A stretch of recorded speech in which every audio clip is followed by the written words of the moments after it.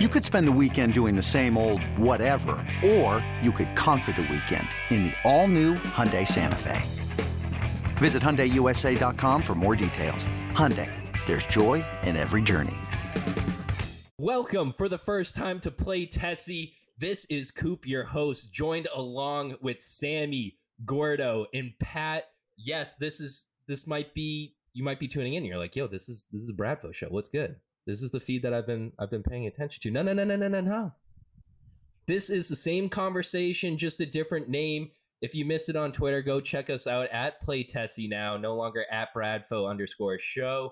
This is a completely new rebrand. Thanks to the godfather of podcasting, Rob Bradford. If you haven't seen what he's up to lately, go over to Baseball Isn't Boring. Before I introduce these guys, I just want to say, I guess this is our Declaration of Independence. It's not independence for Rob, but this is more of, we have our own show now. This is the official Red Sox podcast of WEEI, home of the Boston Red Sox. You might have heard of them. We're now the official Red Sox podcast of Odyssey, which is very cool. I've been producing the Bradfo show for the last 2 years for Rob. The last season, we've kind of diverted the Who Says No boys into running the Bradfo show, now Play Tessie. I'm just going to say Play Tessie as much as possible. It's just get that in the subconscious of your mind. I have to thank Rob so much. Everything that I've been able to do in this space, creatively, with the Red Sox, with baseball, is all due and thanks to him. A big shout out to Steve Peralt, a rival podcast now. I guess he's my enemy, frenemy. I want to steal some of his. I don't want to steal some of his listeners. I want to share some of his listeners. We're all friends here. We're all friends. But Steve put me on Rob's radar long ago. So a big shout out to him as well. Someone that I've always bounced ideas off of, and just a stand-up guy all around. So a big shout out to those two, and a whole lot of thanks to a lot of other people that have supported me along the way.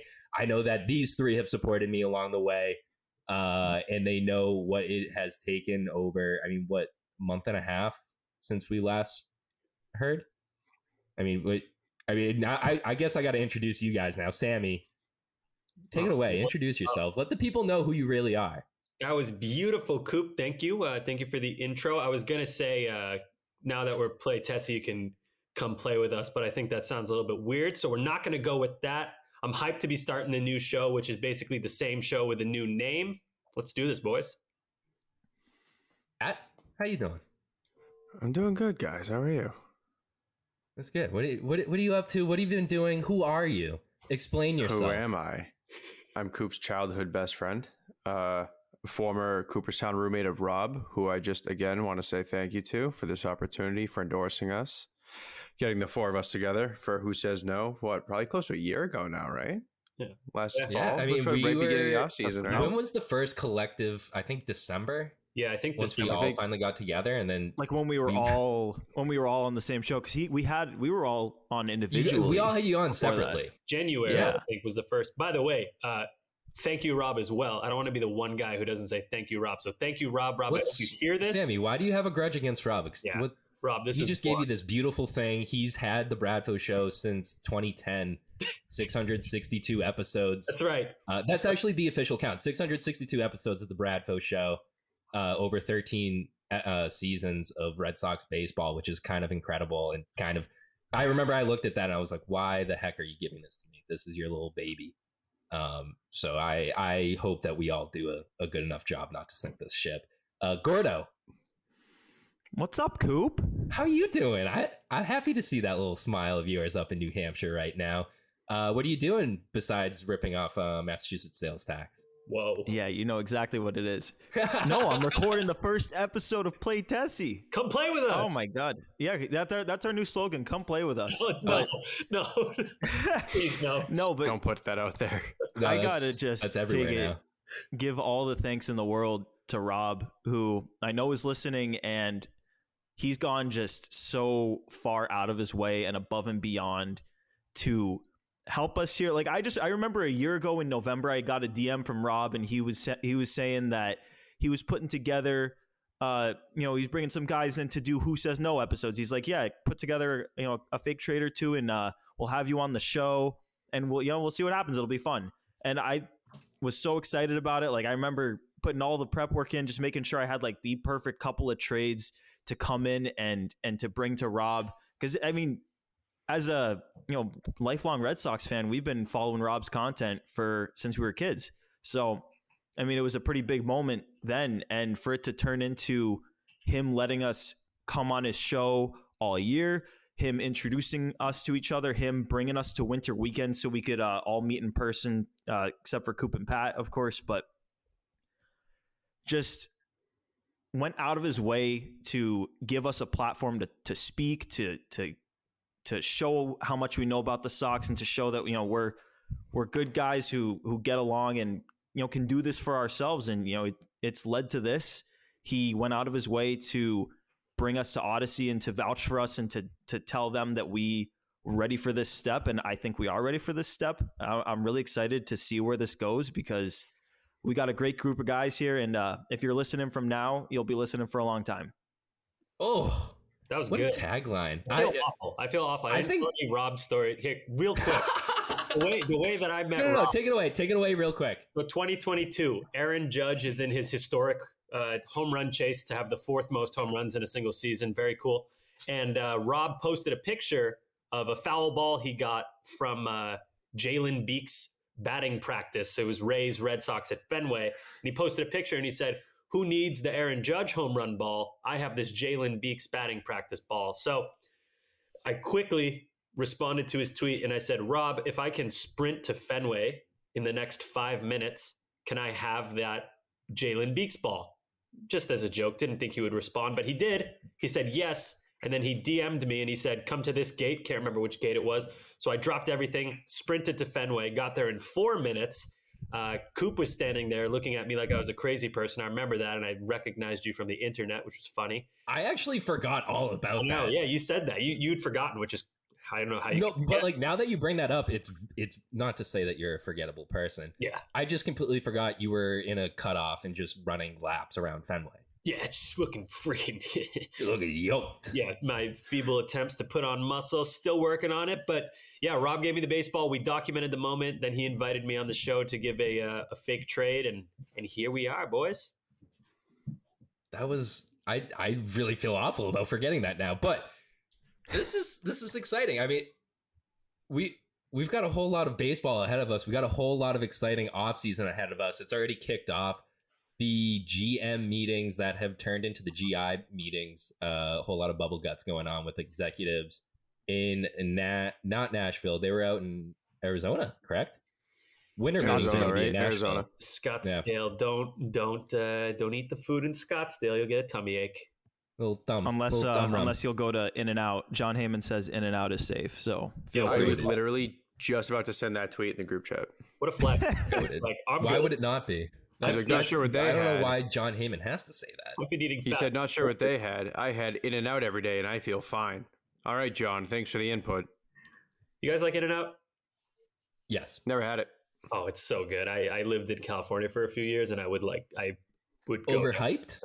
No, not overhyped. People say it's overhyped, but you got to know like the secret menu, which isn't even secret, and you got to get like the animal style burger, animal style fry. It's good. Trust me. It's not like getting a burger from a restaurant, but it's still a really nice like fast food burger. I would put it up there with any other fast food burger. I like Five Guys is my same. It's my tier. It's like 1A. It's God tier. Like I don't think I could put any other burger ahead of it. Fast food burger, I'll say. There's definitely like you hit a chain, or not a chain, but like a nice little steakhouse, and you order a burger. You ever order a burger from a steakhouse? Is that a dumb steak move? at a steakhouse? Yeah. No. You get some of the other like meals at like a steakhouse. They're fire. Lamb burger. I love lamb burgers. Haven't had that. Very good. I'm that guy who orders burgers. hot dogs at Five Guys. Oh, that's my Frank the Tank. Hot dogs, baby. Hot dogs. I would probably be like a nice brat. I think if you ordered a hot dog at a steakhouse, you'd just get like a really fancy brat to come out. Huh. Maybe. Who knows? But if we wanted to find any of you guys, I know we already shouted out the socials on for Play Tessie, it's Play Tessie everywhere. We're keeping it simple for you. It is the easiest thing in the world to go and find us and what we're up to throughout the course of the day. Just go to Play Tessie. It's that easy. But if we wanted to find out everyone else, I'm at Coop_Leone. And once we get through this, I promise you we're going to start talking some songs, baby. Sammy, where can I find you? I'm at HeebHammer94 on Twitter. Follow me there. Always have fake trades. You might hate them, but we can talk about it. It'll be fun. Gordo, where can I find you? You're popping off a little bit. Yeah, I'm on Twitter, Boston Sports Gordo on Twitter. That's at BOS Sports Gordo. And Pat, cap it off, baby. I'm on Twitter at PatBrown954. Usually I'm interacting and defending my fellow co-hosts because of their mock trades or creating some of my own.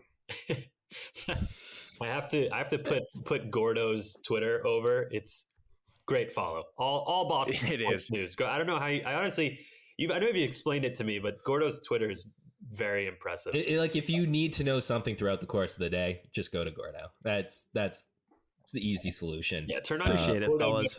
One stop shop, Boston sports. Let's go Sox, kid. Go Sox. It really is, though. It's pretty admirable, you know. All right, so let's because we're gonna have a little structure to this.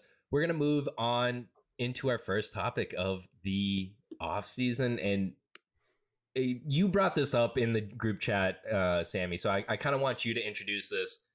This is our Red Sox offseason extravaganza, I guess. Well, I guess this can turn into a weekly thing. That's the beauty of Play Tessie. We're going to be falling on our face as we go, and we're going to be making segments. And that's why it's important that you reach out to the socials that we just shouted out, because if you're listening along and you're like, guys, you're really funny, you're really handsome, you're really entertaining.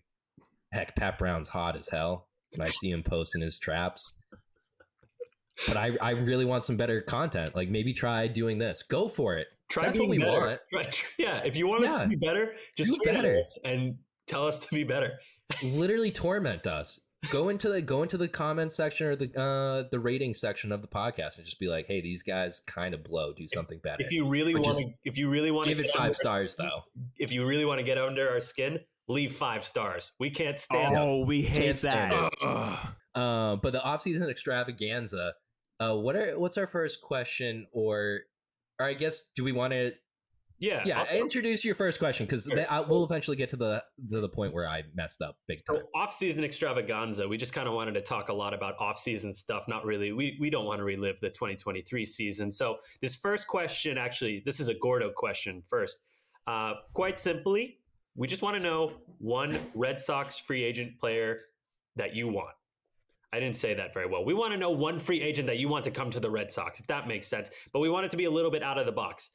We don't want everyone to say Shohei Ohtani, which is not going to happen. Sorry, Coop. We want to get a little bit creative. So we've prepped some names. We'll explain it to you. And any questions, boys, or you want me to kick it off? No, I think you summarized that pretty well. Let's hear it. What do you got? Time to cook. So first off, obviously, everybody knows the biggest need for the Red Sox is starting pitching. Probably need 2, maybe even 3.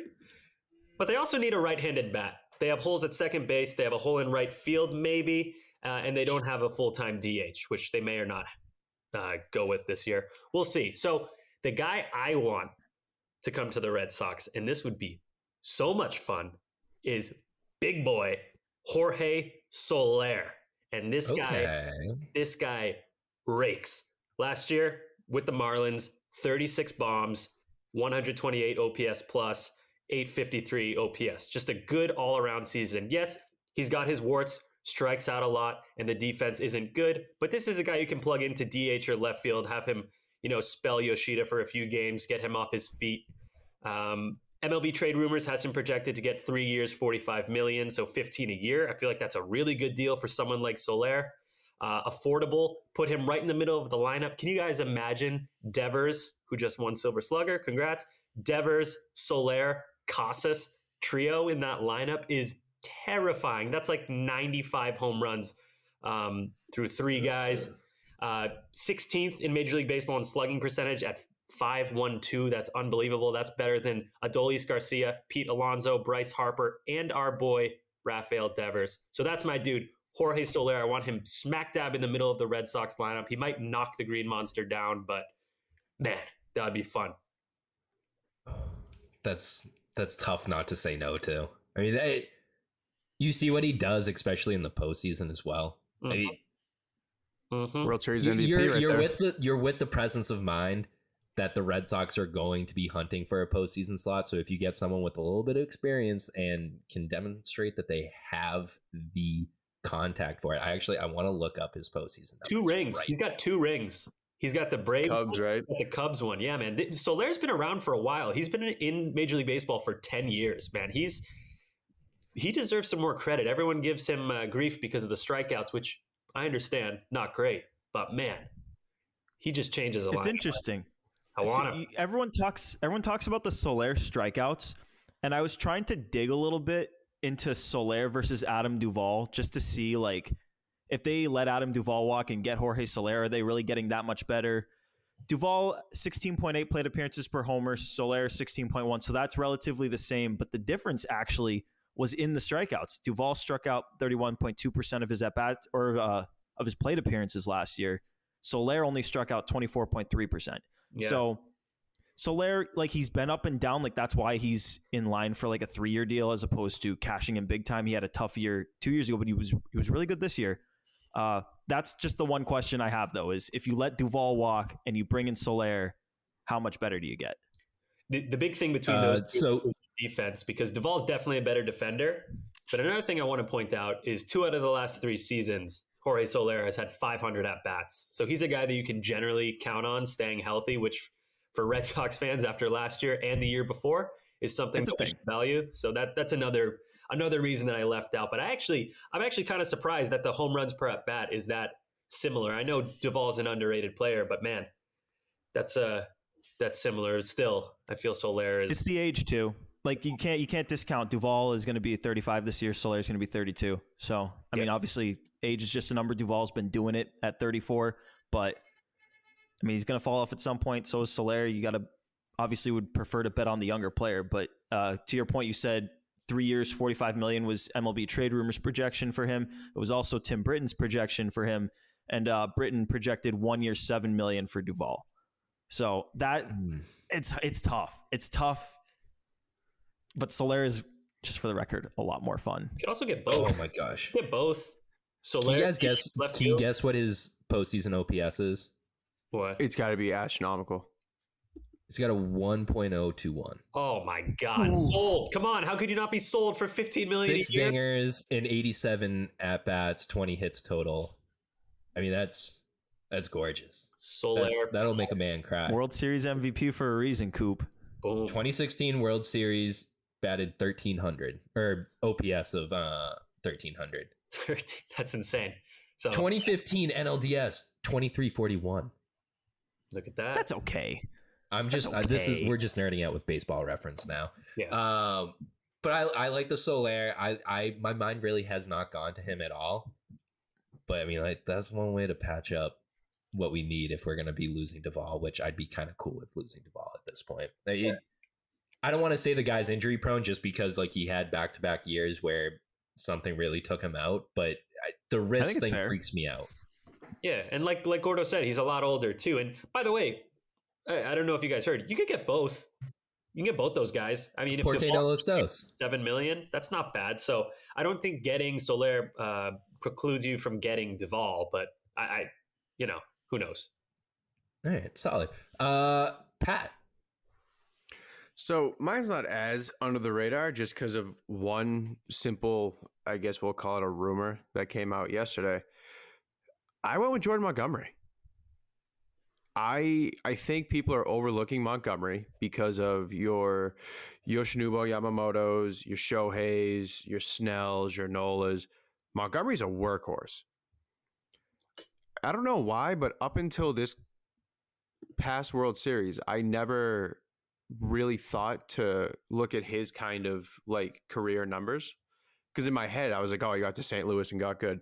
That's wildly incorrect. He has a 3.68 ERA in 140 games started. On top of that, we just saw what that man can do in the playoffs. He's a comparable to Eovaldi. They were 1A, 1B for that Rangers World Series run. Lights out, dominant, 6 innings, every single time. Oh, yeah. That being said, it's another lefty starter, which I like, considering Bayo's the righty. You don't really know what you're going to get with Sale. Postseason numbers are good. Career numbers are good. He just seems like a vibes guy, too. Like, he just seems like a good time. The other thing is he's not going to get nearly as much as your Snells, Yamamotos, and Otanis. That allows you to get a second pitcher in there, whether it be via trade or whether it be via free agency. But Montgomery fit-wise makes a lot of sense. Yeah, I mean, I don't have anything else to add to that. I feel like he's the exact kind of guy the Red Sox need. Here's the one concern I have is that I bet there's more than one team who thinks the same thing that I just said. This is the kind of guy we need. He's a postseason performer, and we can get him for cheaper than the other pitchers. That's the problem. If there's multiple teams who think that, then it's not the case. There's going to be a bidding war. So I'd be wary of the price because this was definitely his best season, or you could say best half season with Texas. So it's kind of a matter of which one are you going to get? Are you going to get the Jordan Montgomery from the last two seasons, or is that kind of an aberration? I think that that's kind of a safe bet. I don't think it's a big risk, but it's worth considering. I like it, Pat. I like the idea. I hope they do get someone like Montgomery. So you just brought up something that I was thinking about while Pat was talking about, he's going to be an undervalued guy. How many of these, I don't want to say fringe, but I kind of look at Snell and Montgomery as the two guys that maybe will be left off. Like, I feel like Aaron Nola, Shohei, and Yamamoto are going to be the guys that are, the bells of the ball type thing.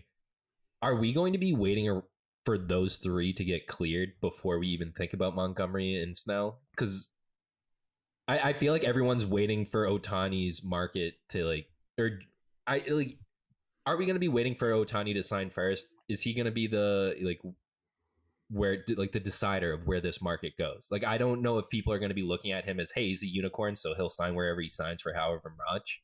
Or is it more of, we're going to wait for the first shoe to drop and then all the dominoes are going to start falling? Because that's how I see this going.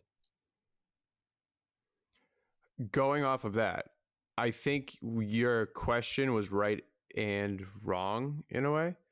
I do think Shohei will set the market. That's a pretty well-known thing, is that once he settles, the teams that lose out now have all this money they were planning on spending.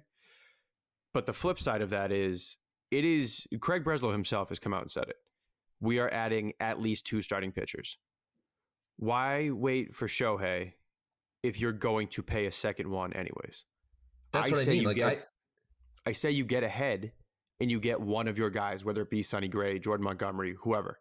You pay them now before Shohei sets the market and teams are floundering for another pitcher.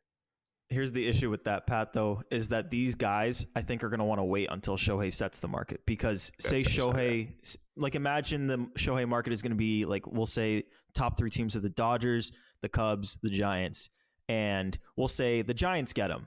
So now the Dodgers, who have been under the impression they're getting Shohei for a year plus now have all this extra money. And now they're going to blow these other teams out of the water for these guys. I feel like Jordan Montgomery is one of those guys that every contender that hasn't quite gotten over the hump sees as that guy who's going to push us over the top. And he kind of is that. And he was that for the Rangers this year. So I think if he's one of 2 guys you add, that's the dream. I like that you went that route, Pat. That's like the premium second guy you add. That's the absolute best case scenario. If you add an ace and then Jordan Montgomery, that's beautiful. Yeah. I mean, speaking of aces, ooh, Coop, do you want to put one more thing? I was going to move on to mine. No, go for it. I'm excited to hear about your ace. Here we go. We like aces. We need 2 of them. So I went with Yoshinobu Yamamoto. What? He should be. What? No. Say it again. No. Say it again. You want me to say his name again? I want you to say it. It sounds good. Say my name. So Yoshinobu Yamamoto. Pat nailed it earlier, by the way. That was really good, Pat. When you said it earlier, you said it so quick. That was good. Gordo, you did good too. Everyone's doing a great job. No. Shit all over. Dump all over Gordo. Pat, one more time. Do it, Pat. Yoshinobu. Oh no! Now Yoshinobu Yamamoto. We'll cut there this. You go. This is now good. Gordo. Yamamoto is 25 years old. He's a free agent at 25 years old. He has the best stuff on the free agent market amongst starting pitchers. He has 6+ pitches, and there's no qualifying offer attached to him. All he costs is money. This is a guy who's won 3 straight sophomore awards. It's money. It's just money. No prospects, like Monopoly. No draft picks. It's crazy. Like literally it's just paper. If we could pitch that's what I say. That's what I say to my landlord every month. I'm just like, just take it. It's just paper. I don't need it. Tip your landlord. Yeah, we could all pitch in money and we could probably sign Yamamoto. It's just money, whatever. Like GoFundMe? Yeah. Those always work. Yeah. Gordo, yeah. Well said. I cannot recall this scenario ever. Like, you said it all. 25-year-old ace, no qualifying offer. It's a unicorn situation. I don't know how much he's going to cost. I've said it before on the show. I think it's going to be more than what's projected. Like I saw, what is it, like 210 is what people are saying? Everyone's like around like 205, 210. I agree with you, Sammy. I can see it like 230. Like you're right. It's unprecedented. This guy is 25 years old. Yeah. I feel like that's not crazy for the Red Sox to do after just signing Masataka. Is that? Yeah, no, I would agree. The other thing, though, is when he was going to get posted, the number on him has gone incrementally higher every month since it was known he was coming over. Yep. It started off at 150. 2 months ago, it was 180. Last month, it's 200. This month, it's 215, 220. I think Sammy just said it. I think he goes for bare minimum 250. Yeah. I don't think that's crazy. And people are like, "Oh, like it's ridiculous. He hasn't pitched." He is 25 years old with some of the best stuff on the planet. He's had what, 1,000, or he's just, I tweeted this out like last week where he's at, I think like 950 something innings pitched in the NPB right now. And that's all that he'll inevitably pitch unless no one decides to sign him. Yeah.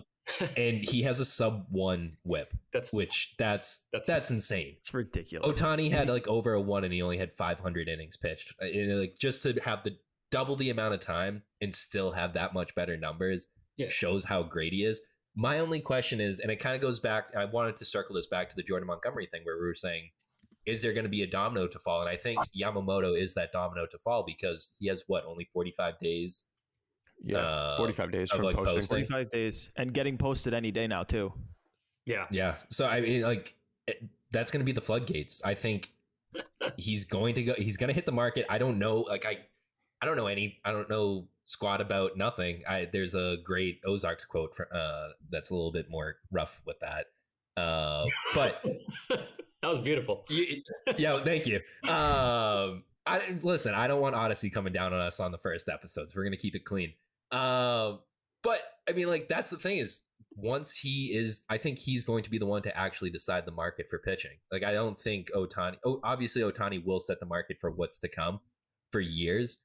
But I think this season is really going to be decided in how much guys are valued based on what Yamamoto gets in these next 45 days. And it's kind of like, none of us really know how fast this is going to happen. And that's kind of the exciting part of this offseason. It's just like at any moment, like we could get an alert on our phone that this guy is just locked up for however many years and about to change an organization. Hopefully that organization is named the Boston Red Sox. Yes, sir. And Gordo, before you go, I know you have a take, but Yamamoto, so, everyone's always concerned, guys coming over from NPB, are they going to have the same numbers in the majors? And normally they change a little bit, but if you took Yamamoto's ERA, which this year was 1.16, and you added 2 entire earned runs to it, that is still an unbelievably good pitcher. So I've never been less concerned about a guy's transition from Japan to the States. This kid's I don't know if you guys, how much you've watched of him. His delivery is like easy. He's not putting a ton of effort. He's smooth and silky. Comes out like 99, just unbelievable. Like I think that should be everyone's number one target. I just don't want to get hurt. I don't want to get hurt. So it's a self-preservation. I think that's the only way this season ends. They're not the only way, but I think it's either things work out, or we are going to be very let down. Shut up, Coop. What's up, Gordo? Okay. When you need mealtime inspiration, it's worth shopping Kroger, where you'll find over 30,000 mouth-watering choices that excite your inner foodie. And no matter what tasty choice you make, you'll enjoy our everyday low prices, plus extra ways to save, like digital coupons worth over $600 each week. You can also save up to $1 off per gallon at the pump with fuel points. More savings and more inspiring flavors make shopping Kroger worth it every time. Kroger, fresh for everyone. Fuel restrictions apply. You, Sam, you talked about his delivery and how it's so easy. What makes it even more incredible about that is that he's 5'10", and coming from such a small build to throw that hard so easily is so impressive. And I think that most people, if you had to bring up one concern about the guy, would say the size. And, is there a chance that he breaks down? That's always the talk with these small starting pitchers. But the people who have played with him and the people who've played against him and the people who've worked with him talk about how he's like a freak in the weight room, like Pat Brown, maybe times 100. What? Like they talk about. I don't like my pitches being too strong and throwing weights around. It's not. Well, you're going to like this, Coop. Okay. Apparently, he's mad flexible. That's a thing. Apparently, Pliability, Yamamoto is crazy flexible. Coop, I do love pliability. Here's the thing that I would say to the people who are like concerned about his size. I don't care. Yeah, neither do I. He's unbelievable. We're looking for stuff. Injury risks. Sammy, are you willing to say right now that size doesn't matter? Gentlemen, say it. Size doesn't matter. Come on. Size does not matter if you can throw 99 miles an hour and have a 1 ERA. So sign Yamamoto. You're gonna get a nice contract. And again, why are we talking about this? Like, we talk about guys breaking down because usually free agents sign when they're like 30, 31 or whatever. He's 25. Like, come on. We've got half a decade before we talk about this. And that, like, the Red Sox fired Chaim Bloom. They brought in Craig Breslow, and they're very open about how their biggest need is starting pitching. And anytime Breslow is asked about anything else, he basically says, like, yeah, like, we're like happy we could use it, but like our priority is starting pitching. Like, he is telling us right now that this is the focus. And you've got a guy on the market who only costs money, who's the basically undisputed, not counting Ohtani, because he's not going to pitch this year. He's basically the undisputed best pitcher on the market. All he's going to cost is money. If the Red Sox want to prove to their fans that they're serious about winning and that fans should take them seriously, both in terms of their willingness to spend and also their willingness to spend on the right guy.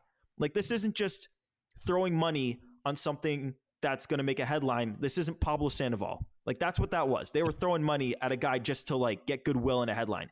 This would be throwing money, filling a need, doing something that the fan base would love, but would also fill like an obvious need that makes your team way better. He's the best there is. He's 25. It's just money.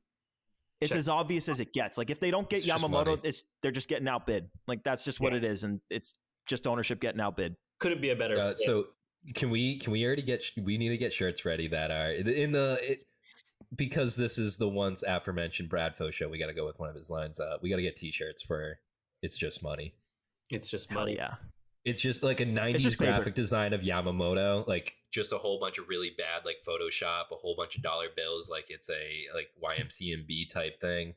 Yeah. And then just Yamamoto. It's just money. Another Rob thing. And this kind of sort of applies. I think it applies. People might disagree, but Rob talked a lot about he would like to see the Red Sox pay for a proven commodity. And Yamamoto, I think, is so good that you can put him in that category. I know people would disagree, but it's been a while since they've done that. I feel like it's, maybe we can fit this guy here. Who knows? Kike might play shortstop. We'll see how he does. Yoshida, we'll see how he does in left field. He DH'd a lot in Japan. Like, get me the guy. I want to get the guy. I mean, it's been so long since we've had that holy JD moment. Was JD the last big signing?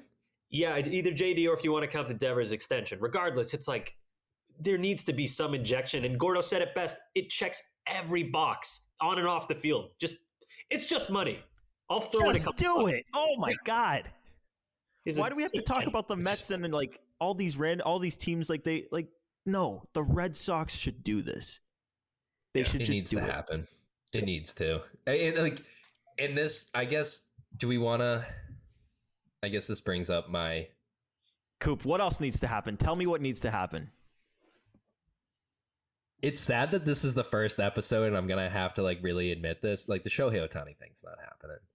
Like, I can't continue to hurt myself. Wow. Like, if I continue to dig deep into this, I'm going to end up a shell of myself. He's been a Dodger for that's a what year. you guys are going to get. You've come this far.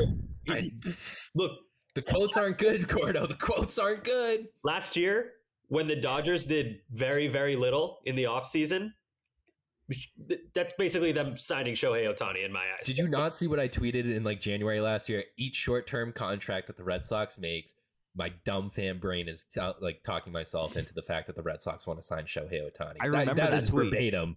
That is verbatim. Well, it's pinned. Oh, is that why? Yes. I mean, like, That's if you why go that's, through like, that thread, ingrained it's in like my mind. it's all my little clues. It's my like cardboard like bulletin board where I'm just connecting things that make absolutely no sense. But then Alex Spear came out with something today.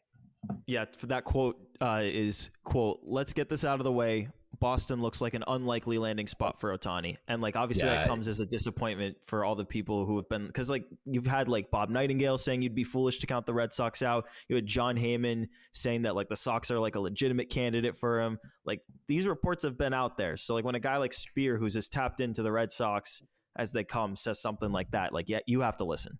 And then I believe Rob also had a very cryptic quote from Craig that was like, a two-way player is really like valuable and everything, but we're looking for guys that we can count on and in just positional spots. So I think it's so far ruled out by Craig Breslow that he wants to gamble on Shohei Ohtani, and I can't blame him. As great as he is, my slide here is literally, I was trying to talk myself into it, and it's pros, hits home runs a bunch, ! Yeah, for everyone listening, Coop made a slideshow. That's what I'm wondering, how should I just wait until the end? Should I just have you guys go through I think you address that now because you just referenced a slide in your presentation. Let's talk about Okay, so should I kick off like the players that we don't want hyped? Well, why don't we start the new one? Or that we don't want. Do you want me to introduce the next segment, Coop? Yeah. All right. So our next segment, another Gordo special, is give us a player that Red Sox fans generally have been clamoring for that you want no part of. So, Coop, would you like to start? Yeah, I would love to. Let me just bring up this slide that I made because I thought that we were all supposed to make a presentation. Yeah, we had a little texting snafu today where Coop misread present and he thought it was presentation. So he has a oh my God. Oh my God, look at this. Yeah. Cool. Wait, was that a picture of you at the ballpark? No, I don't know who that child is. I just Googled Fenway Park in Google Slides, and that was something that pulled up. So shout out to that father and son for a really cool moment that Google now rips off. Welcome to my TED Talk. This is Shohei Ohtani versus Whit Merrifield. My thoughts that don't really matter. Next slide. I like how Whit Merrifield's name is just cut off. It's Whit Merrifield. For people who you can't see it, it's my thoughts in big letters, and then that don't really matter in the small letters. No, I'll post this together. I think we'll put this up on the WI YouTube if you're watching right now. This is so funny. So cons about. Oh God, wrong slide. Too early. Cons. Candy ass name Merrifield. What are you, a merry-go-round? Are you a field that you want to play in? Figure it out. More expensive righty second base bat on the market. This is where we're actually getting serious now. So Spot Track has him at right now having the second highest projected contract that would fetch around $6.5 million if he were to be signed instantly. This point right now, point blank. That's honestly not terrible. I don't know if you guys are that willing to spend on that second base hole right now with what we've seen out of some of the guys that Heim ended up picking up at the end of the season between Urias. I mean, we talked about this in the chat where Urias is a guy that has floundered, has come up and down. I brought up a guy that I think could have like a little bit, Ahmad Rosario. He's a little touch and go. I mean, he does K a lot because he loves chasing, but he does have an impressive on-base percentage, which I do like, and does hit well at Fenway, which I do love, because when you look at Whit Merrifield in 2023 at Fenway Park, 31 at-bats, he slashed 143, 226, and 286 for a BABIP that was even worse than his actual batting average at 136. you would like to see him do better at Fenway Park. I also included all of his other years at Fenway Park because he actually did well there. Additionally, I'm being upfront in person with all this because I understand that Whit Merrifield is actually a good choice. I'm just trying to debate against him because I want more money for Shohei Ohtani, which is now. This is really funny because this kind of insinuates that, like, you know, if the Red Sox sign Whit Merrifield, that means they're out on Shohei Ohtani. Yeah, no, I mean that's, but like that You can only have one. They'd be like, they're spending money elsewhere. Why are they putting it to Shohei Ohtani? Do you want Shohei Ohtani, or do you want what? How old is he now? 34-year-old. He's 34. 34 and a half. 34-year-old dude. Honestly, nothing against Whit Merrifield. Like, if the Red Sox signed him, this would be my reaction. Oh. And that's it. It's a Kike Hernandez signing. That's what it is. Ooh. He had a 700 OPS last year. Like he's okay. Like, 700 OPS compared to 700 errors, not the same. And so we have. I wanted to expand the search of and shout out Fangraphs for all my splits tools. I wanted to look at what he's batting like because obviously I wanted to look at Fenway because that's where he's playing 50% of the year. And Alex Cora had talked about on Jared Carrabba's podcast today. Great interview. Not to pump someone else's tire. Finish this podcast and then go listen to that because it was a great job by Jared with Cora. And Cora kind of talked about the fact that they signed Justin Turner last year, not really for first base or DH, but to play second base. And they were willing to sacrifice a bit of the defense to make up for their offensive power. And until Turner got hurt, that's the plan that they were going to stick with, and they ended up having to shift him over to first place, split time, yada yada yada, whoopty whoop. We all know how that ended for the Red Sox this year. I don't know if they want to take that same gamble where they want to put someone out of position to field second base. So most likely, yeah, like Whit Merrifield makes the most sense out of the guys on the market right now. But again, expected annual value. 6.5 million. I don't know if I want to spend that much. Because I want to spend on next slide, people. Oh shit. This is current 2024 free agent second baseman. So Gene Segura is up there, probably going to fetch a whole lot of money. He's younger than Whit Merrifield as well. So he's likely out. Money. The other names on there. Come on. No, it's a thin market. Look at it. He hit like 130 this year. He stinks, and he's a terrible defender. And he's got. Wait, they think he's good? Oh no, he made 14 million this year. I thought that said he was projected 14 million. Yeah, no, he got DFA'd by Miami. Yeah. Oh God, no. Real quick.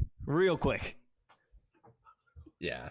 So I like Whit Merrifield kind of has the market cornered. He's monopolized his own position heading into next year. Michael Chavis might be able to edge him out. I don't know. Probably not. Likely not. We love Chavis and his Batman costume that he slides himself into. But we're going to go ahead and pass on that. And this was not really this blew up on Twitter because it's phrased as Shohei Ohtani versus Whit Merrifield. It's not. It's just the two that we have set up in this situation. But I knew that it was a hell of a title, though. Thank you. But this kind of concludes the presentation because my next slide is me just being really sad that we're not going to sign Shohei Ohtani. But it would be nice. The Red Sox can spend it. I mean, the money's not an issue. It's just practicality. And this concludes my TED Talk. I'm going to now sink away into the fact that the Red Sox will not be signing, the most impressive guy to ever touch a baseball field. Okay. Wow. Okay, so Coop doesn't want Merrifield. Yeah. Cool. Yeah. That's the synopsis right there. You're gonna catch me crying on the streets of Lansdowne when Mitt Merrifield is signed. All right. You want me to go, or Pat? You got a thing? Pat's got No. You said you can go. All right. Okay. So. My guy that I don't want, and this isn't someone who, saying I don't want him is kind of like a little extreme. It's just not close to my top choice. And that's Blake Snell.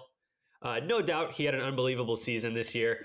He's been around for a long time. This year, 2.25 ERA, just unbelievable. I get it. But biggest issue with the Red Sox, one of the biggest issues with the Red Sox last year was that the bullpen got burnt out big time. Part of that reason was because the starters were not going deep into games, and that led to the bullpen having to pitch extra innings. So Blake Snell, he pitched 180 innings last year. That ties his career high. He's only done that twice. And the last time he threw 180 innings, he had elbow problems. So I just kind of, if you go through his career, his rookie season, under 100 innings, then it's 129, 180, then elbow issues. The next year, 100 innings, and then 128. So he's just not really an innings eater.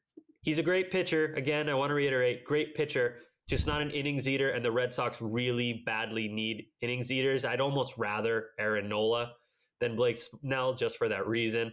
And if the Red Sox are going to shell out the money to sign him, it's probably going to be around $200 million. And if you're already doing that, why not just get Yamamoto? Just spend a little extra. So yeah, Blake Snell, great pitcher, just not the guy that I want to see the Red Sox sign.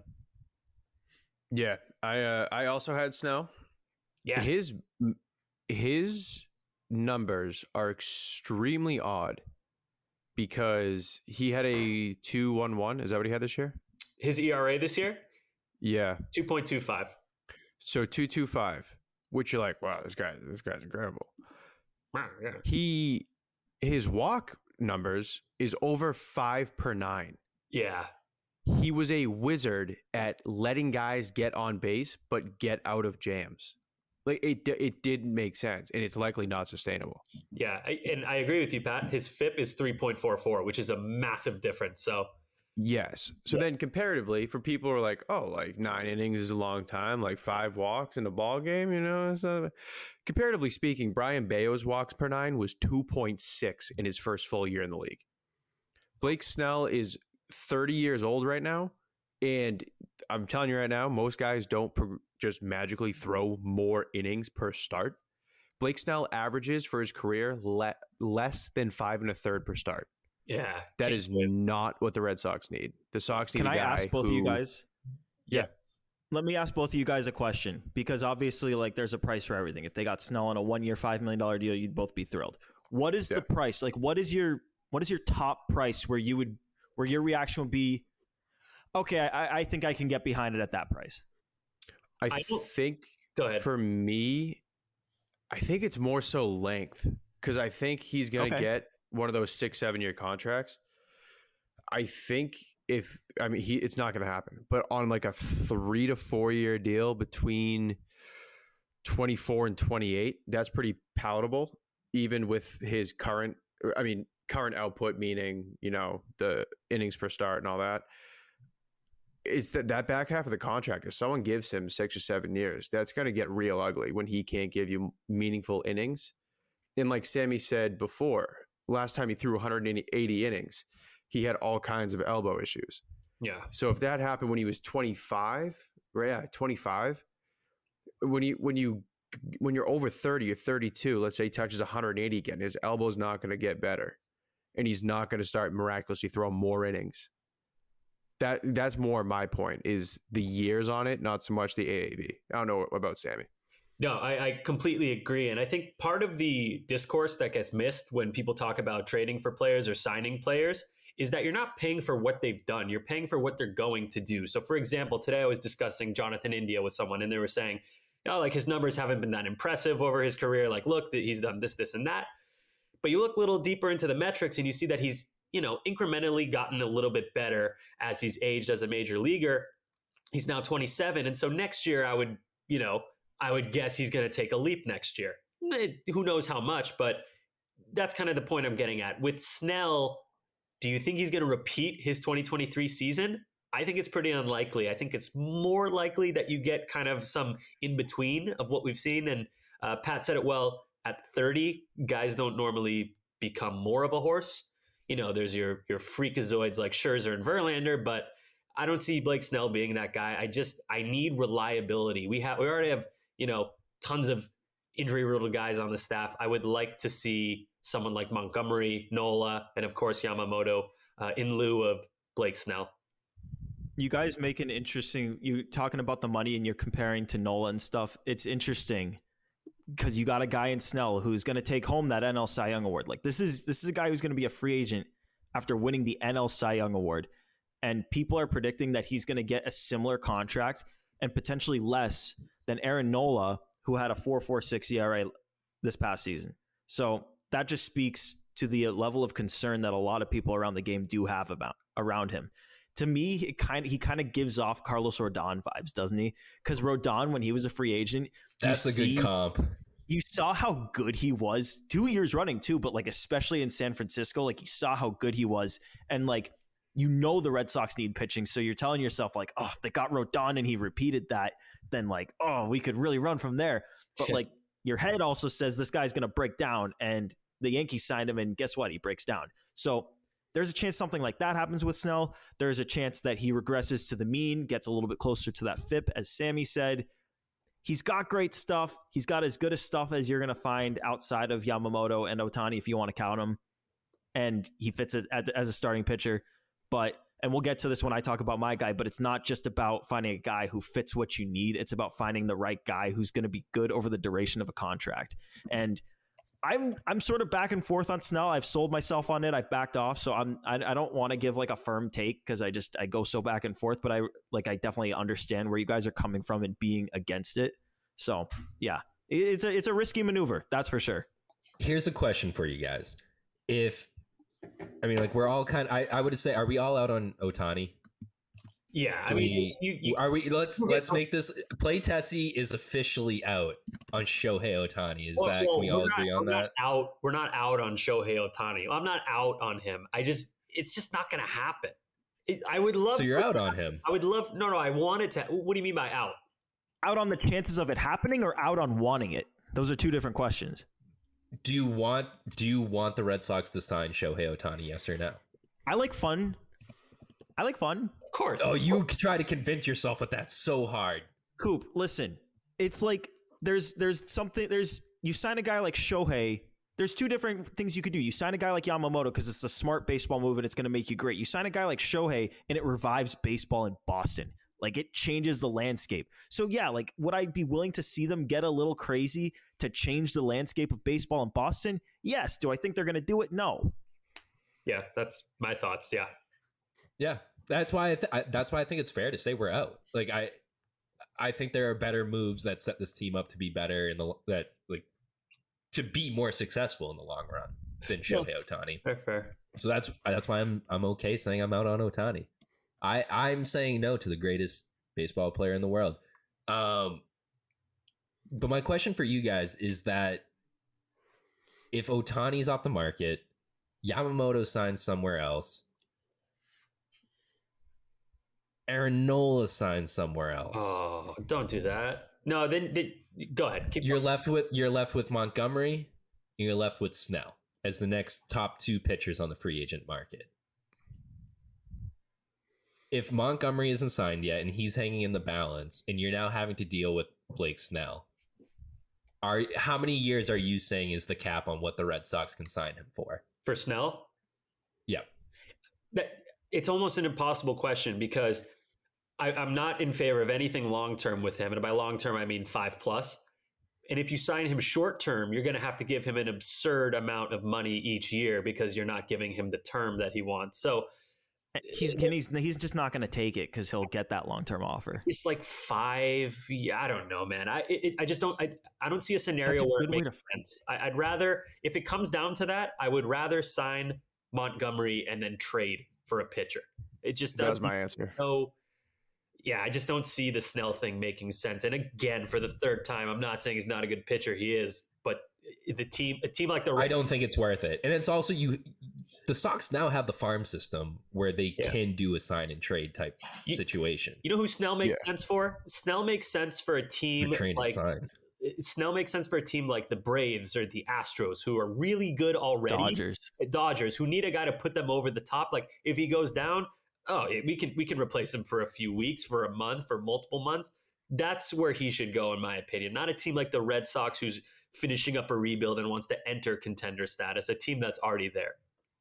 And for the Sox, if he goes down, it's like we have nothing. Like we haven't produced pitching in years, so we don't. It's not like we have anything to replace him. But like if he goes down for the Dodgers, like they've got guys growing on trees out there. Like they can afford it. They've had guys going down for years, and they've replaced them all. Red Sox sign Snell, and he gets hurt.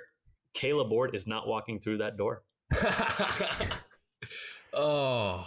I'm saving my money. I'm saving my money on Snell. And I'm bringing back Corey Kluber. Yes. It's cost-saving maneuver, but Pat. This is why they pay you the big bucks. Very quickly, going off what Sammy was saying, I would feel more comfortable settling for 2 middle rotation guys than panic sign Snell. Yeah. Because, again, we're not doing the Heim thing. We're not, next year. Like, next year's free agent starting pitching class is pretty loaded. Walker Buehler, Max Fried, Shane Bieber, Corbin Burns. But yeah, so I think it's if you don't get your guy, then I think you're better off signing what is a full rotation more so than the ideal rotation, if that makes sense. I would prefer to get like a Montgomery and an Erod, or a Montgomery and a Sonny Gray, some combination of that, than just panic pay a Blake Snell, which could likely be a disaster in 3-4 years. I got an impossible question for you guys. I just want a yes or no. We don't have to spend any more time on this segment. Really quick, what would you rather, sign Blake Snell or sign Erod and Giolito? I'll give you my answer quickly on that. I'm just going to have to take this route because you guys are also anti-Snell. I'm going to have to take the high road on this one and say I'm taking Blake Snell. Give me the upside. Wow. Okay. Coop. Coop. Yeah, I think I have to go Snell on this. I mean, like so in one situation you have Giolito, who's puttered, and then you have Eddie, who I don't think anyone can predict like what he's going to do health-wise and pitching-wise. If he's healthy, he can be a solid middle reliever guy for you. I don't want to say he's Eddie Aikens, but he can get you a solid 25 starts. That is something that you can count on. Yeah. It's the fact that you can't count on him, period, to begin with. Like you don't know if he's going to be able to play a full season for you, whether that's something that's going on off the field or something that's going on physically for him. That's why I'm unwilling to take that chance on him, because just as we were talking about with Snell, where yeah, he is shaky and whatnot. Yeah, it's the third time through the order. You don't know what's going to be happening. And this is a lot longer than a yes or no. But the whole point is just the upside on Snell is a whole lot more than the upside on Eddie and Giolito if you are to make that gamble. Yeah. And it's one guy, so you can leave the rotation open for a guy in the next offseason that Pat just told us all that talent that's there. My answer is, in the landscape of free agency, I don't like Snell. I really don't like Giolito. I would go Snell as well. Wow. You don't like Giolito thinking he's going to get what? Like what contract are you saying that? What contract is in your head that makes you say you don't like him? $25 million is what I think Giolito is. You get like $12.5 million a year because he didn't have a good season last year. I think that's. Have you seen the projections though? These people think he's getting like 50 to 70 mil. Yeah, no, I don't agree with that. Yeah. I think he's going to take a 1-year deal. I saw someone say, I forget what outlet had Red Sox signing Giolito for 2 years, 48. No. Yeah.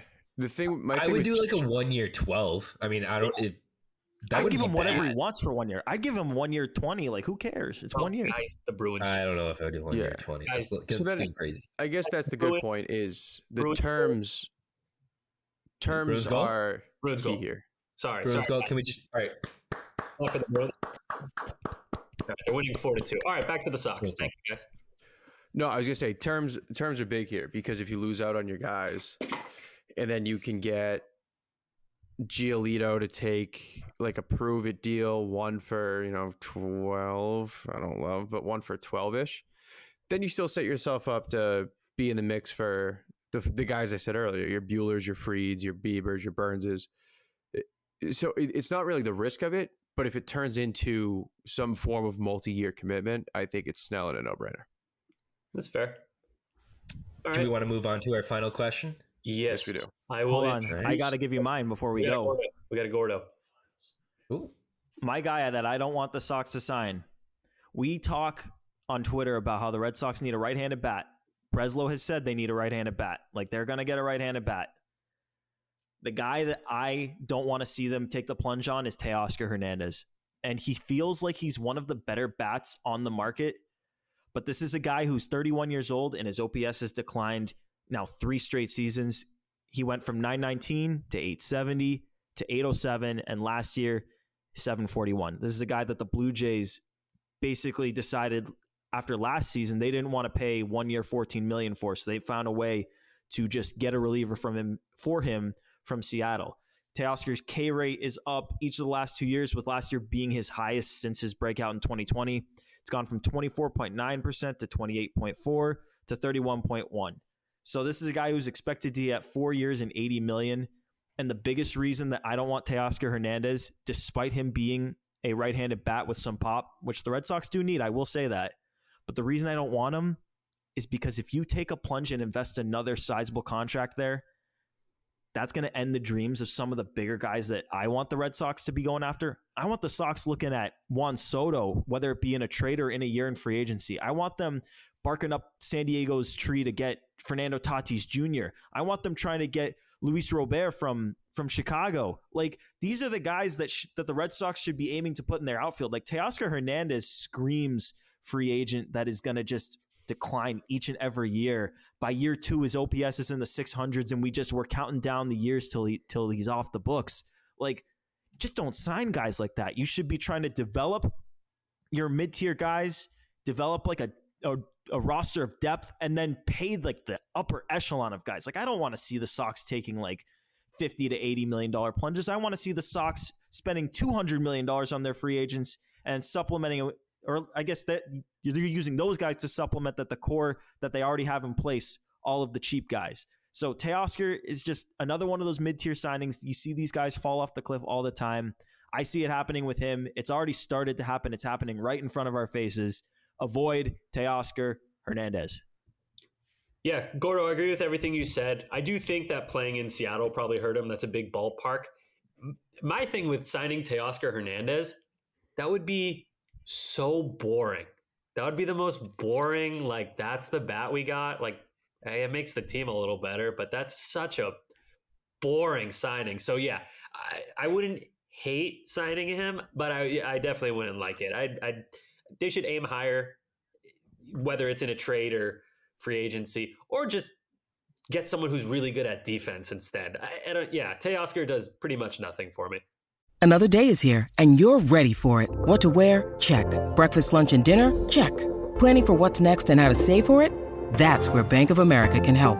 For your financial to-dos, Bank of America has experts ready to help get you closer to your goals.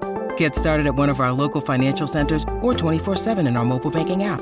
Find a location near you at bankofamerica.com/talktous. What would you like the power to do?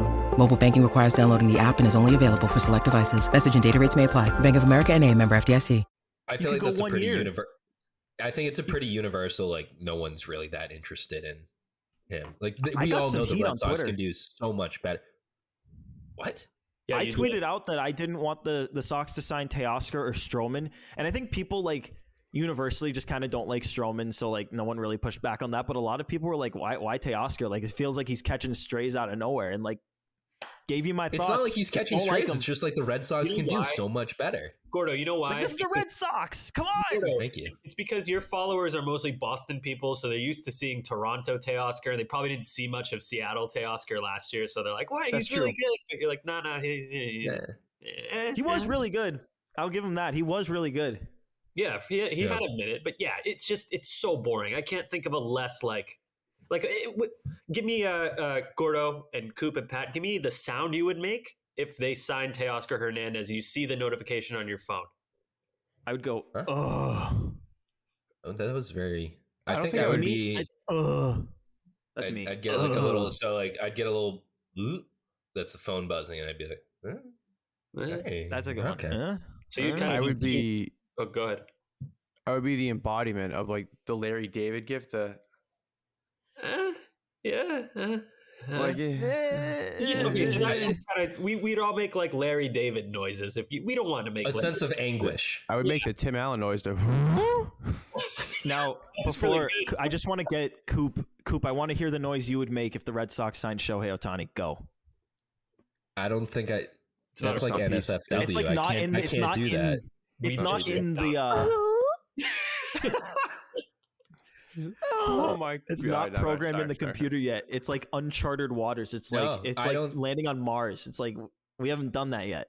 That's it. I think it would be like, I'm not a drug guy, but if I were to take DMT, I feel like that would be a similar feeling. Like I feel like I would be like Joe Rogan, just experiencing bliss. If they signed Ohtani, it would be like you just like teleport to a club in Vegas, Yeah. and you're like, what? I would find nirvana. I think that's how I found peace in life. Is just like Ohtani becomes a Red Sox.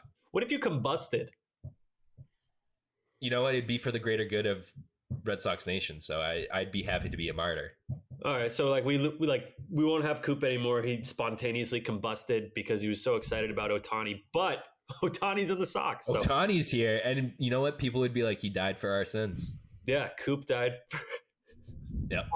All right, Pat, you got a Teoscar thought, or you want me to move on? No, you can move on. It would just be the Tim Allen noise though. I agree. I agree with everyone. So, all Are right, we doing Verdugo? we're doing Verdugo. This last one is very simple.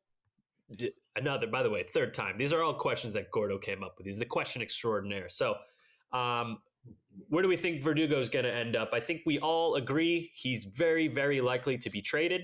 There were some rumblings about it that we mentioned earlier. So, where are we thinking, boys? Like, go ahead. Whoever wants it first. I'll kick it off. I think so. There are reports that the Red Sox are looking to add at least 2 starting pitchers.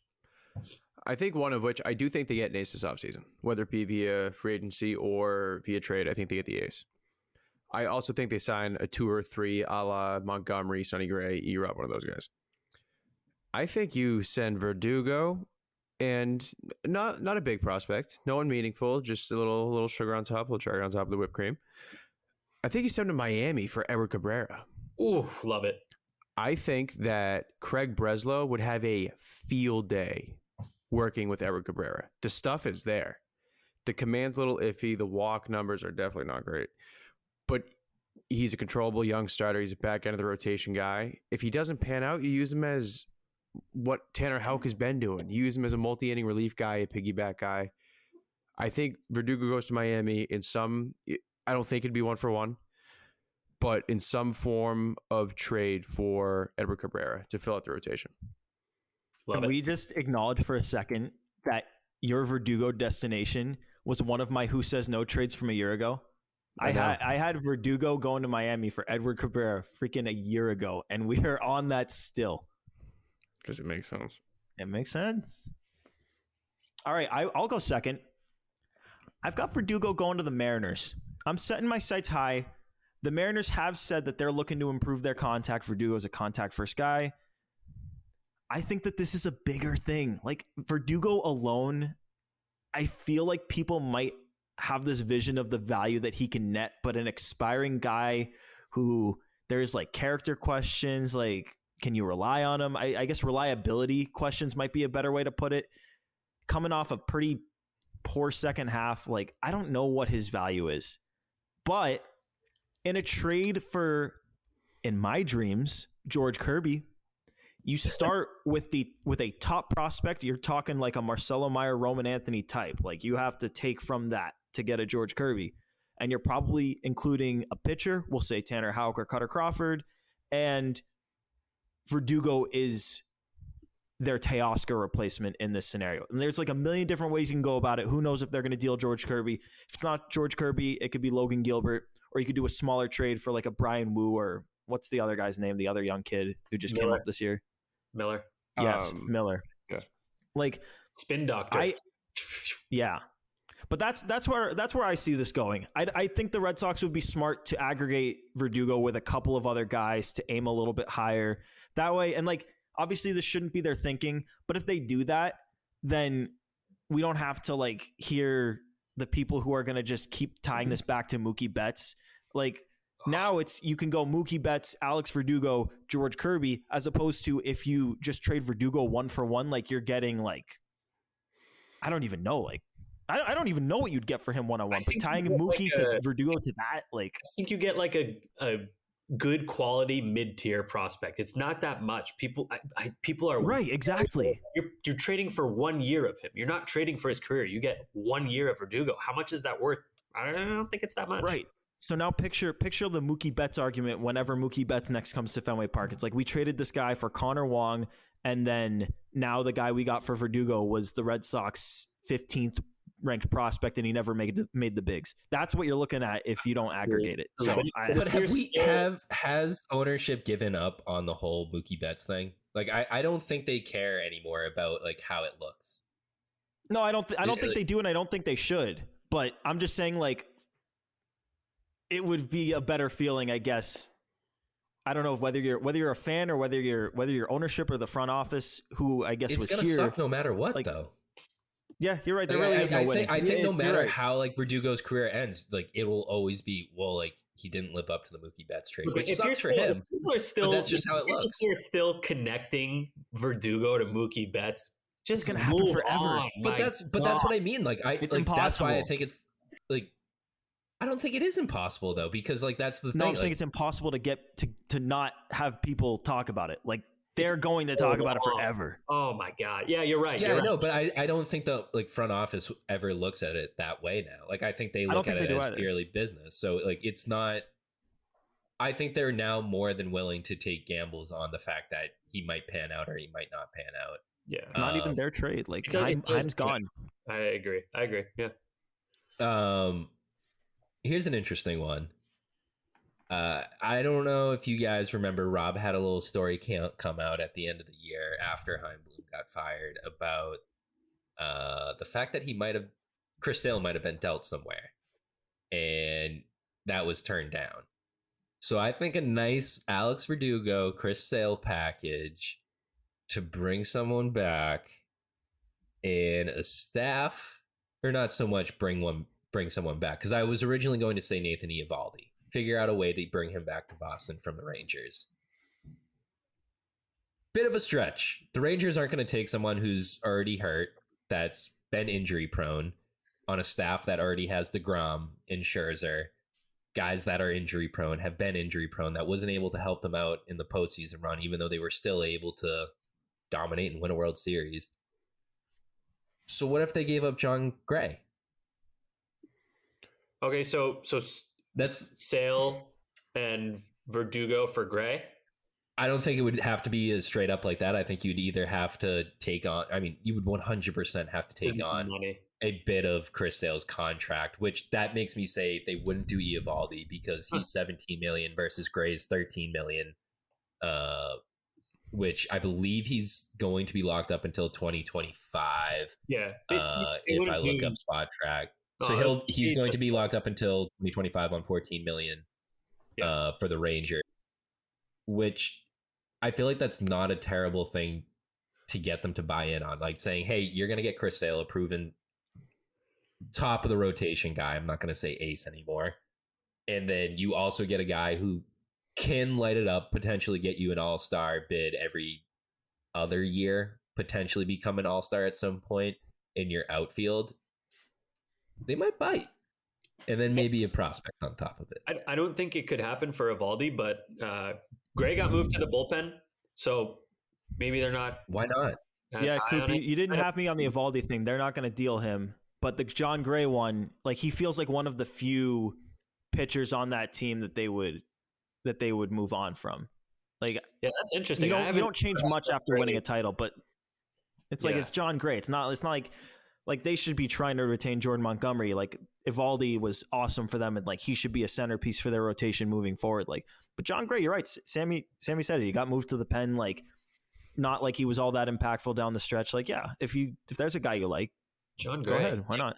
That's a good one, Coop. I have he has not come into my brain at all this off season. He might be available. I don't know. 32 years old. I like that. The other thing too is I remember when John Gray signed that contract in Texas, I was blown away that they gave him that money.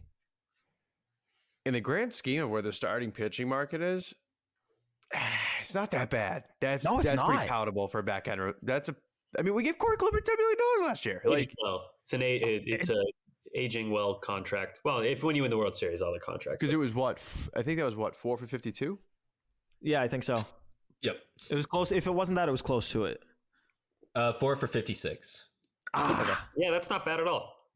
All right, cool. My last one. We're good to go. No more John Gray thoughts. We're good to go. You want to do our enough seds?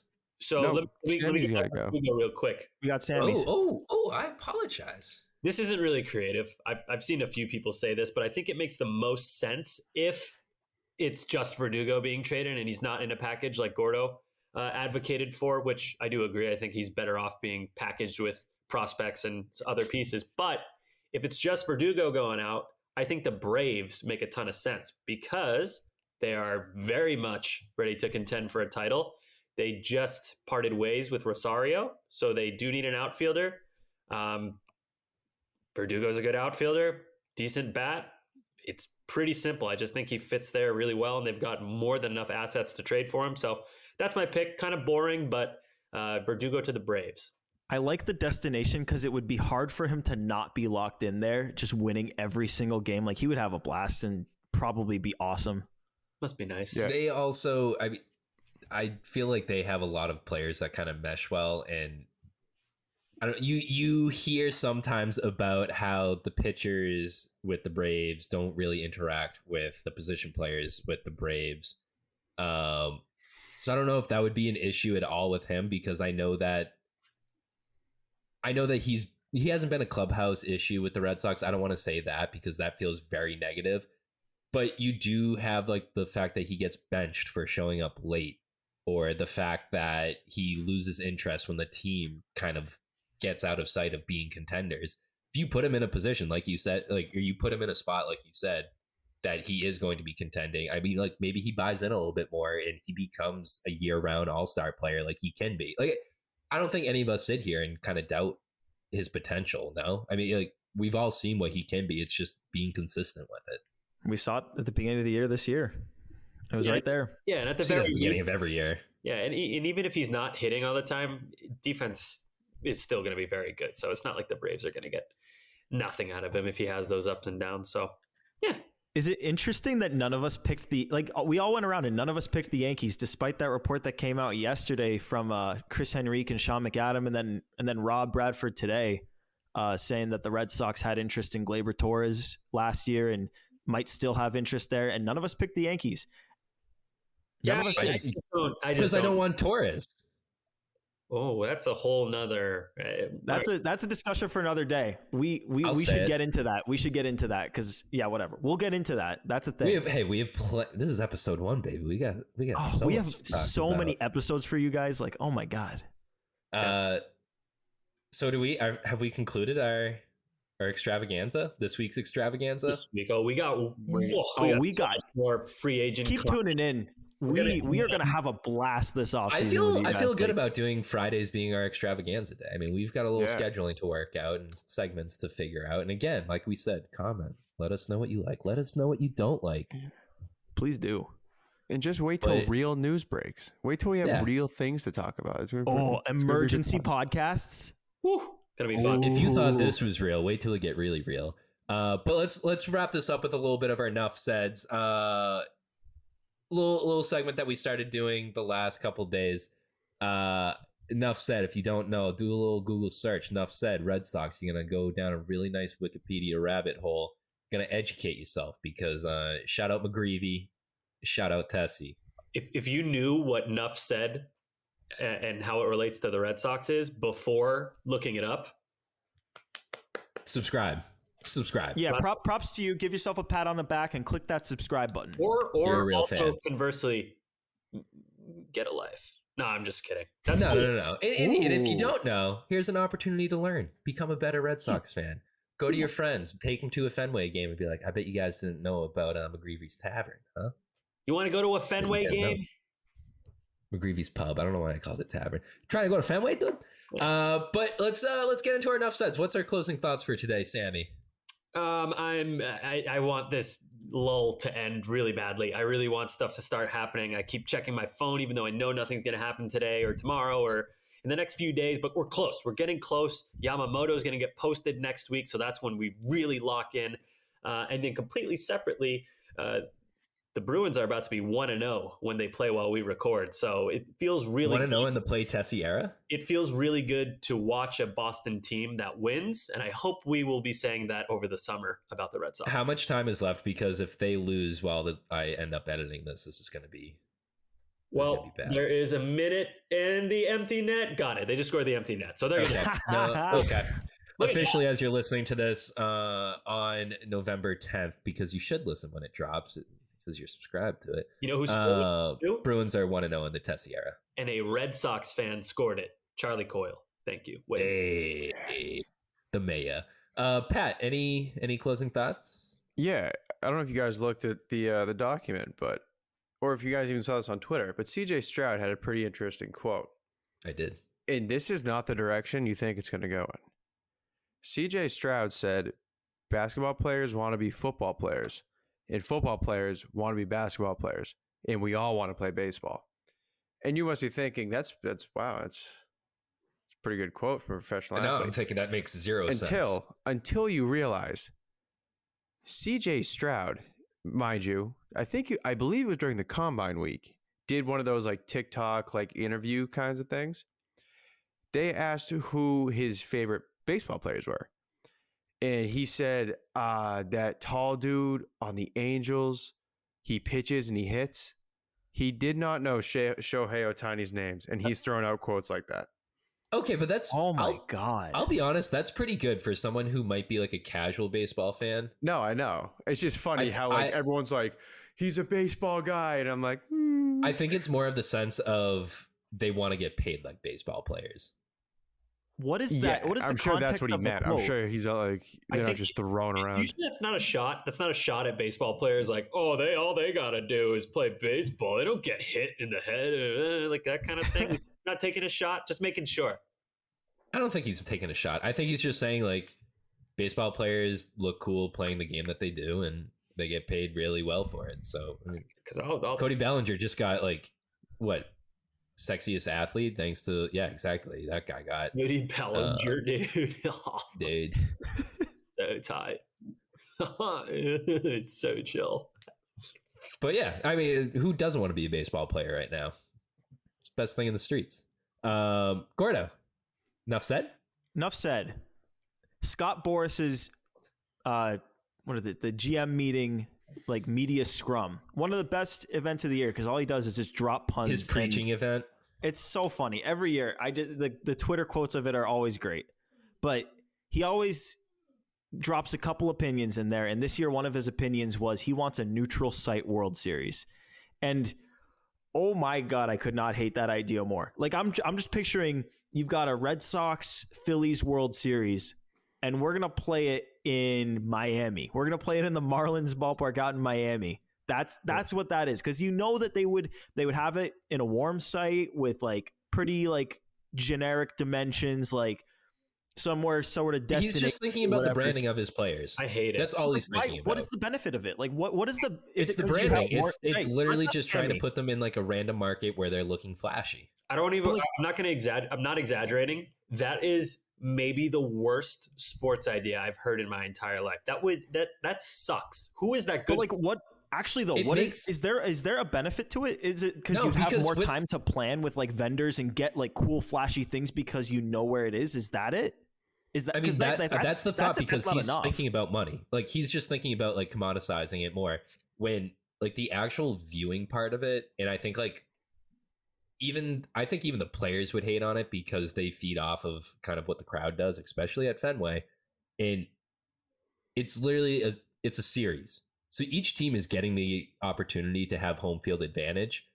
Whereas in football, like there really is no home field advantage besides flipping a coin. Yeah. But you also have the factor of having a crowd noise. So if you have a 1-game championship, you're not going to want to stick it in Gillette because you're going to have like a packed like Foxborough, and it's going to, it's not going to sway the game, but one team is going to be able to figure out how to play that field a whole lot better, especially if weird wind tunnels going on at Gillette Stadium, and the coach knows how to take advantage of that, then a neutral site makes sense.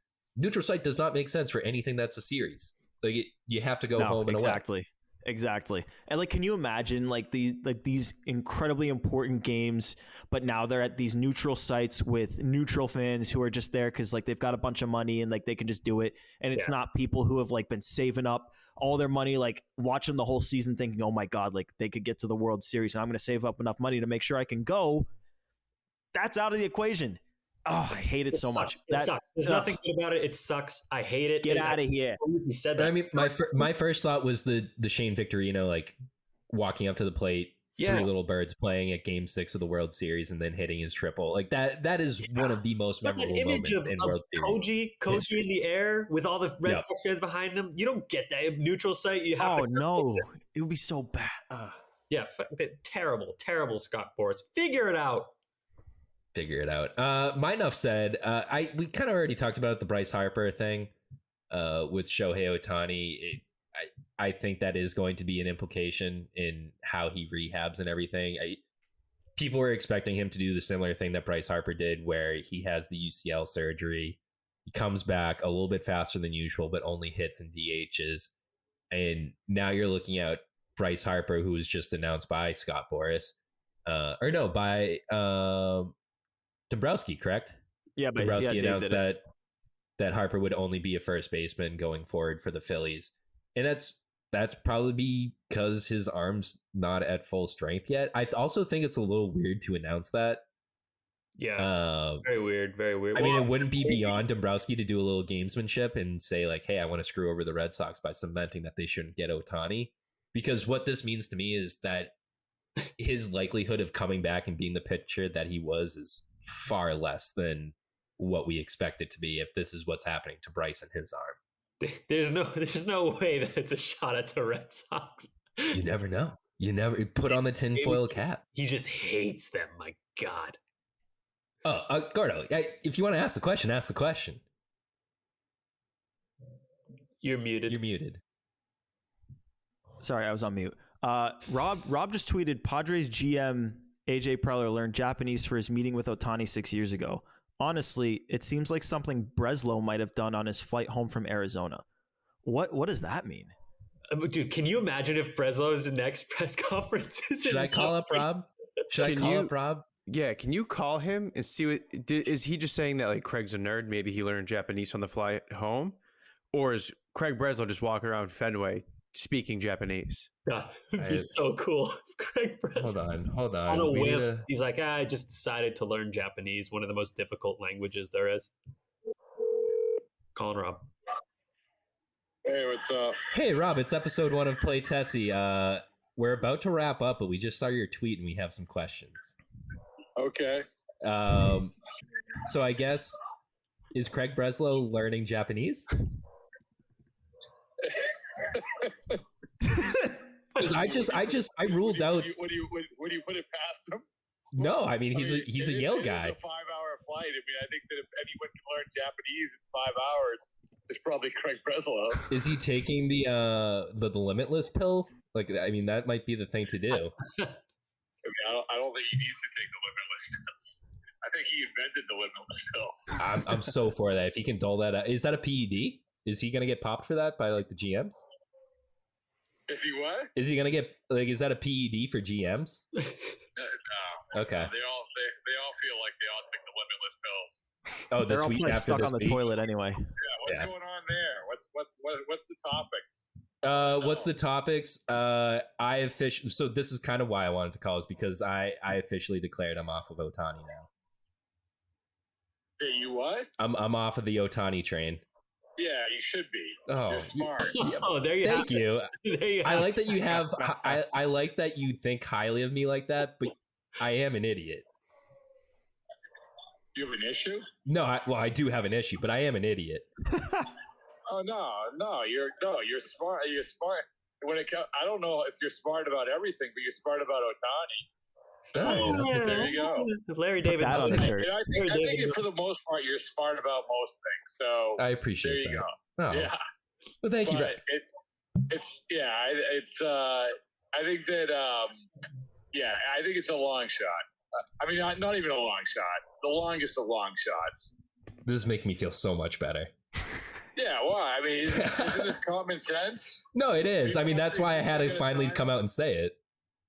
I was sitting with an executive today, and we were like going through the Ohtani stuff, and this is somebody who actually had got a meeting with Ohtani last go around. And so he sort of knows like what Ohtani's looking for, what it's like to be in those meetings. And we're talking about the Red Sox and we're laughing about the New Balance thing. Like, come on. So like, really? I think it's, he has a private jet to get his sneakers. It's okay. So yeah, if they get a meeting, if the Red Sox get a meeting with him, I would be stunned. Maybe they will, but I would be stunned. Okay. Well, it was nice catching up with you, Rob. All right. I'm sitting at Twin Peaks in Phoenix. You're still in Phoenix with the pigs running around? Oh, wasn't it? Was that? So did you see that on my Instagram? Yeah, we were talking about that on Gresham Fourier earlier. Oh yeah, because it's a big day for Ring cameras, right? Oh so, yeah. So it's I mean, listen, I feel bad for the javelina that passed away, but that's a whole podcast in itself. I can't sum that whole scene up in just a couple minutes. Yeah, poor piggies, but thanks for picking up, Rob. We're gonna make you proud with this episode. I can tell you that much. I know.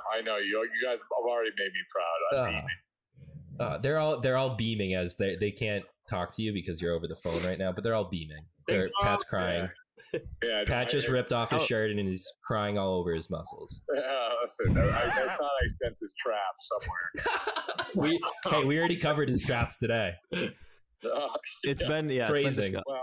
He can't hear me. My second Tito's and soda is here, so I gotta go. All right, enjoy Twin Peaks, Rob. All right, I'll see you. Talk to you. Awesome. All right, we got a scoop. Hey, scoop in the first episode of Play Tessie. You got to listen to the end to get it, though. Yeah. The first episode of Play Tessie, if you listen to the end, we just crushed your dreams. Ohtani is not. No, that I don't know if you guys saw the life just get like sucked out of me there. But yeah, my other enough said was that I stopped a knife fight on the MBTA without knowing there was a knife involved. So that Do we extend this further, or do we? Coop, no, you can't stop. You got to elaborate a little bit. Yeah, so I was taking the red line out of Quincy, and I hop on. I'm sitting at like the very end of a bench in the middle. So for people out there that have taken the red line in Boston, it's a handicap seat. I'll come out and say it. And I was just reading my book, and I was listening to music, and I had my noise canceling headphones on because you know how the trains be, and I see this guy who's kind of like kitty cornered from me, same seat, other end across from me. And he's getting like very animated with his speaking. And I was just kind of like, oh, that's about expected on the red line. And then I started to hear him over my headphones. So I kind of paused it, and I hear him kind of like dogging the guy across from him, like just like trashing him.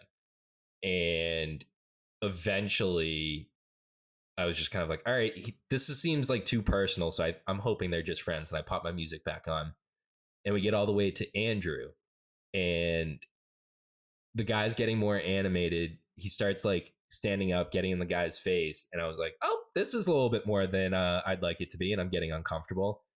And I keep calling him a guy. He's a kid. He's probably like 14 to 16. And the guy who he's been dogging stands up and he goes, do you want to take this off the train so we're not bothering people? And the kid just sits back down and goes, no, I'm cool. Doors closed for Andrew. We start heading out for Broadway. So we're heading towards the city for those paying attention at home.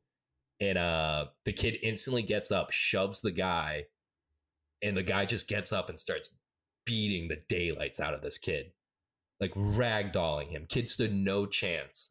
And everyone kind of starts like clearing out of that middle section, moving to either side of like the train, not wanting to get involved.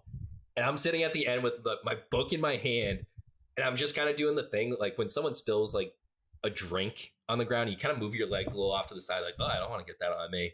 As they're tumbling down towards me, that's what I do. And then eventually they hit my legs, and I'm like, all right, I got to stand up and move. I'm just trying to get into the city. And the guy's still going at it, getting his licks in. Like the kid will escape every once in a while, and the guy just grabs him again and starts beating him. And eventually I'm kind of like, hey guys, I think it's done. Because no one's doing anything, and we still have to get to our stop. And guy next to me, 40s to 50s, pretty tatted up. He's probably had a rough life. He looks at me after I said, guys, break it up. And he goes, so we're stopping this? And I'm just like, what? No. You can. No. And he just like, he steps, like he looks like someone that would be in One Fighting Sammy. And he just kind of like, they break apart. The guy gets between the older guy and the kid. And he goes, yeah, it's good now. It's good now. And I like go and like I go up to the guy and I was like, hey, you're good. Just start walking him back like I'm a boxing trainer. I'm like, all right, we're going to your corner. You're good. You had your fill. And we get to Broadway. Doors open up and they stay open. And we get like the alert that there's going to be a police presence and whatnot. And they're going to be checking out. So we're staying there. Guy ends up telling the kid like, hey, you better run because it's not going to end well for you because you incited this whole thing. And the kid gets off the train. He starts walking down towards like where our door is. And I'm like, he's about to hop back on. We're going to have more stuff. So I literally I'm still down with the guy. I step in between the door of the train and this guy. Like, well, he's got to have to go through me if we want another fracas. And worst decision of my life, I think, looking back on this, because after he like sees me do that, he walks the other way because he's like, not worth it. I don't know why he thought I was intimidating at all. I was wearing a pea coat and a scarf. And he walks away, and the guy that I like kind of like backed off, I was like, hey, are you good? Or is everything cool? Like, are you hurt? He goes, no, he just flashed a knife. And I just kind of told him we can take this off the train so it doesn't bother anyone else. And then I kind of had to take matters. I was like, oh, he had a knife. Oh, he was the good guy all along. Yeah. Oh, okay. Well, that was good. That was a good. Yeah, but no, I kind of stepped into something where there was a weapon involved, so that was fun. Wow. But the MBTA was moving fast. They took the slow zones out, so that was a plus. So there were some positives. The kid got beat up, but he got there quick, and the Red Sox might sign Yamamoto. So that story is like that is like the quintessential Nuff set. Like I don't think there's anything left to be said after that. Yeah, no, that's the final say. So on that note, thanks for listening. This has been the first episode of Play Tessie. This has been exciting. This has been fun. Like we said, this is a work in progress. We're finding our footing. We're just trying to find and put out content that we find entertaining. And if you find it entertaining, let us know. And as I said, if you think things can be improved, or if you want to hear different things, if you want to hear certain guests, because guess what? We got some guests lined up. Oh yeah. Let us know. Go to our socials at Play Tessie. That's simple. Both Instagram, both Twitter. If you want to find us on, Odyssey, on Spotify, on Apple, subscribe, on Google Podcasts. If you're gross and you use that, subscribe on there. Just give us a quick search. Play Tessie. Like I said, that simple and easy. It's the song that you hear after the Red Sox win. The Dropkick Murphys even gave us their blessing on that. That's right. I mean, Ken Casey. That's a true story. That's a true story. We're getting them on. Yeah, speaking of gas. Save it. All right. Well. All right. But on that note, this has been an Odyssey podcast. This has been a WEEI podcast, the home of the Boston Red Sox. And Play Tessie, now your home for Red Sox podcasts. This has been Coop, Sammy, Pat, and Gordo. Have a great one.